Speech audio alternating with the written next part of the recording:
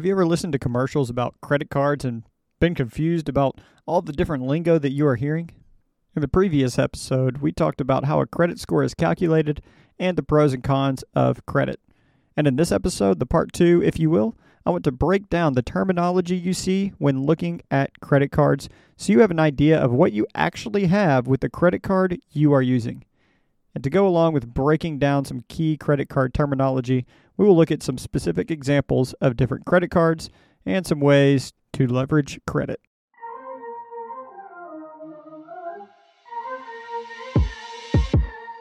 Welcome to Money Vision U.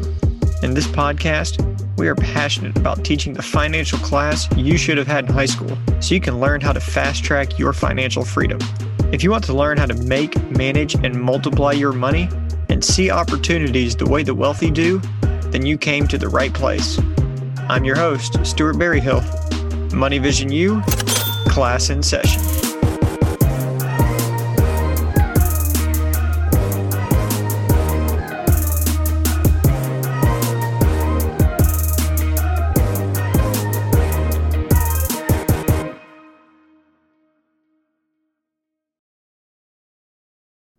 Let's look at our first term here, which is annual fee. Let's look at what is an annual fee. And an annual fee is kind of how it sounds. It's kind of the cost or the fee, if you will, that the bank or the credit card company gives you to be able to use their credit card. So some credit cards require maybe a $50 or $60 annual fee that you have to pay in order to access the credit that the card can give you. However, there are many credit cards that have no annual fee as well, so you might often see that on commercials or something. Banks or credit card companies will say, hey, you should use our card. We don't have any annual fee, which is definitely a bonus. But that is what annual fees are. The next one, and probably the one that you might be the most interested in, is annual percentage rate, also known as APR. And this is the yearly interest rate used to calculate how much interest you would be paying on a balance. So before I go into the math, remember that you never pay any interest if you pay the balance off. If you don't have any money that is shown as borrowed, then you don't have any interest to pay because there's no balance. But if you look at some of the APRs or annual percentage rates on credit cards, it might say something between 16 or 24%. They'll say different stuff. It may go up to 30%. It won't give you an exact number, say if you're seeing it on a commercial and it's advertising it to you. And it does this because ultimately, the better your credit score is, the lower your interest payment would be, and vice versa. So this would be an area where it would be favorable to have a good credit score, which would be, anything over 700 is pretty good. Now let's get into some of the math here. And it's not super difficult math. It's just something you probably hadn't been taught before. So I'll try to explain it as best as I can here. But if you are trying to calculate the interest you would owe in 1 month, for example, you would just take your annual percentage rate and divide it by 12 because 12 months. So let's say your APR is 24%. It would be 24% or 0.24 if you put that in decimal form. Divide that by 12 and notice that it is 2% per month technically. That would be what your APR is monthly if you wanted to divide it out that way. However, APR does not go by your monthly balance but your daily balance. So you want to find out what your APR is monthly, divide your percentage by 12. You want to find out what your APR is daily, then you just divide your annual percentage rate by 365. And then that would help you figure out your daily percent. So for example, let's say you have a 24% APR. You would take that 24%, divide it by 365, which would equal roughly 0.000658. And if you want to figure out that percentage, you just move the decimal twice to the right or whatever. But let's look at a specific example of this. Let's say that you bought a TV or something that was $1,000, whatever you like to buy that's $1,000, and you didn't pay it off 30 days after your statement balance. This is key to note. You do have 30 days to pay whatever is in your balance. Generally, that's the time frame of a statement. But after that statement period is over, let's say you borrowed $1,000, 30 days beyond the statement, you are going to have to pay interest on those 30 days. So let's look at the math of what that interest payment would be. We are going to go ahead and assume we have a 24% APR. So we would take that divide it by 365, which is 0.000658, and multiply it by the amount of days that we were borrowing the money and hadn't paid it off beyond the statement, which is 30. And you would get roughly 2%. So that is the amount of interest you are going to owe on your balance. Your balance is $1,000. Your interest is 2%. So $1,000 times 2% would be $20 worth of interest payment that you would expect to pay if you just only had a $1,000 balance and you were paying it off after 30 days beyond the statement. If you want to know how much it costs to borrow for 40 days, then you multiply the daily percentage, 0.000658 in this case, times 40 days times the $1,000 balance, and bam, there's your interest payment. So obviously, if you borrow money for longer, that means you are going to owe more in the interest payment because it is calculating daily. Now, it actually gets a little bit more complicated than this because they charge interest based on the average daily balance. So they're going to take an average of what your daily balance is. But I'm going to explain that with a whiteboard and a TikTok video because me trying to do the math on a podcast, I would get lost trying to do it myself. So hopefully, though, you understand the concept from this. And you don't need to constantly calculate the math on what your interest payment would be. That would be exhausting. You just need to know that the interest is calculated on a daily basis and just have at least an understanding or an idea of what is going on. It is clearly, though, not good to have bad debt on credit cards because that interest is compounding daily.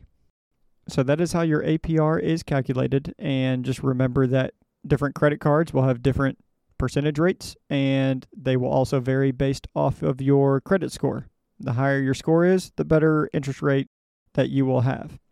And just a side note, some of these credit cards, they will offer you a few months of no interest payments on your credit card to maybe entice you to use their card or switch over to their card, and this would be known as an introductory rate. But back to the APR, hopefully now you have an idea of what it is and how the math works. The next term we're going to look at is credit limit. And credit limit is just the maximum amount you can borrow on your credit card. With a credit card, you're not just going to have an infinite amount of money that you can borrow. It is going to give you a credit limit. So let's say your credit card has given you a limit of $1,000. That is your credit limit.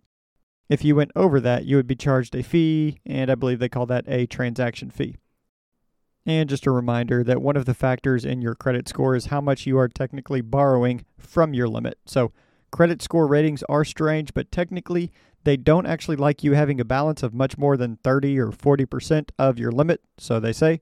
So for those who want to keep a higher credit score, then that is a note to self. And if you borrow, more than that percentage amount of your credit limit, it's not going to kill your credit score or anything, but you won't have an A+, so to speak, on your credit score report. But you can definitely still have well over a 700 credit score if you borrow more than the 30 to 40%. The next term is minimum payment. So this is one people get confused on because oftentimes people think they just got to pay their minimum payment in order to not pay interest. That is not true. Your minimum payment is the amount you must pay every month to avoid having the account go into default. So companies usually require a monthly payment of at least 2% of the balance. If you only pay the minimum payment, you still have a balance, and the amount you owe would continue to grow due to interest. So you need to be aware that only paying the minimum amount or the minimum payment will leave you still paying interest.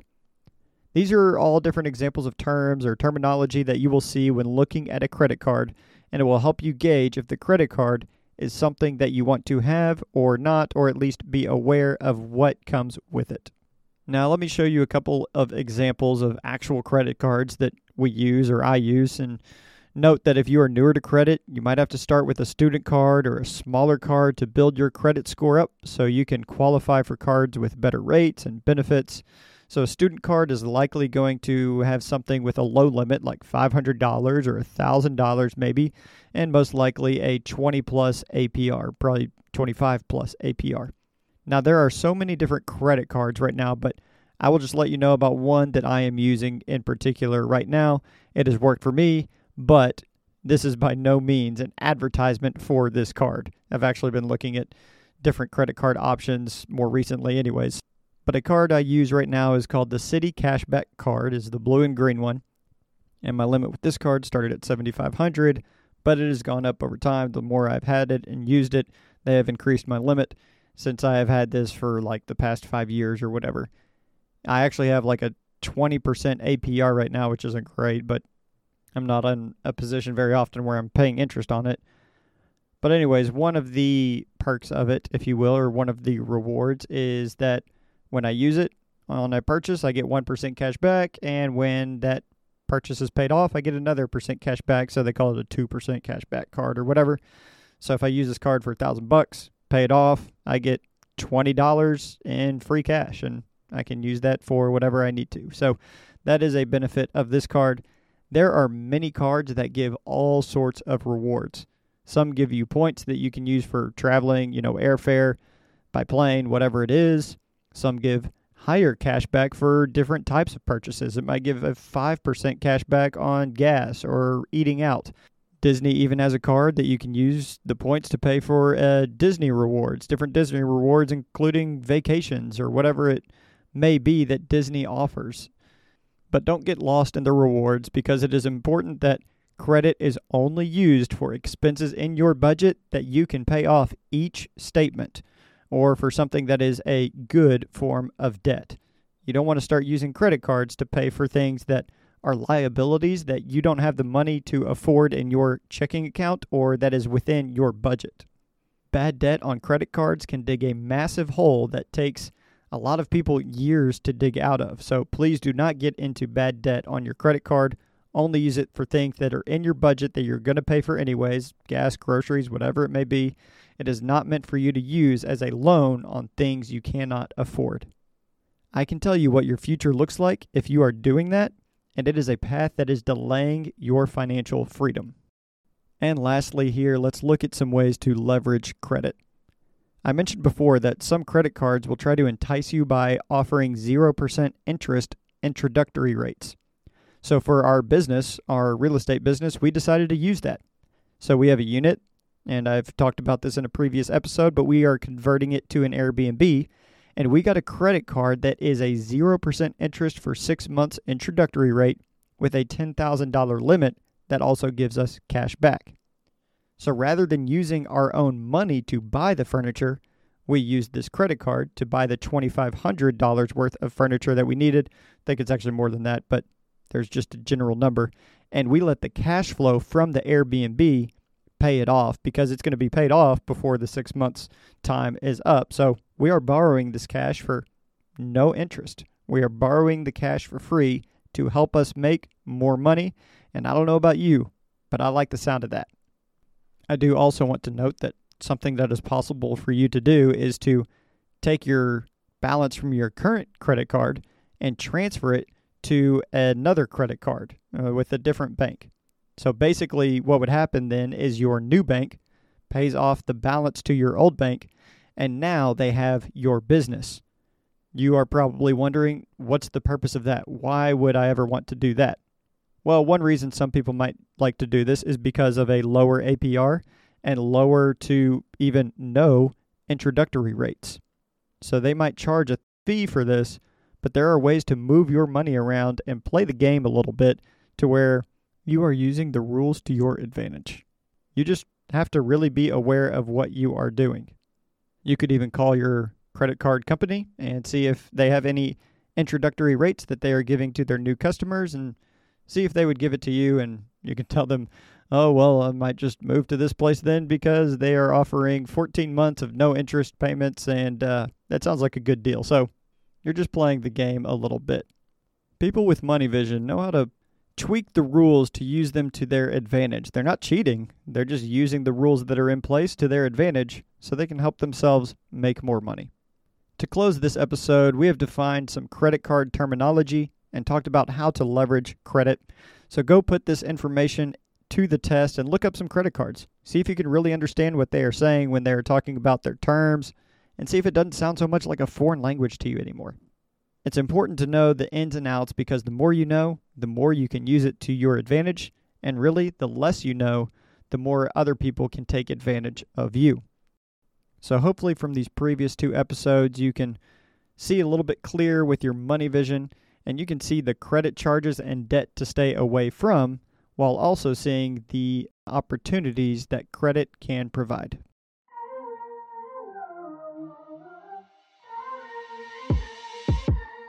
Thank you for listening to this episode of Money Vision U. If this is something that added value to you, then please subscribe, leave a review, and share.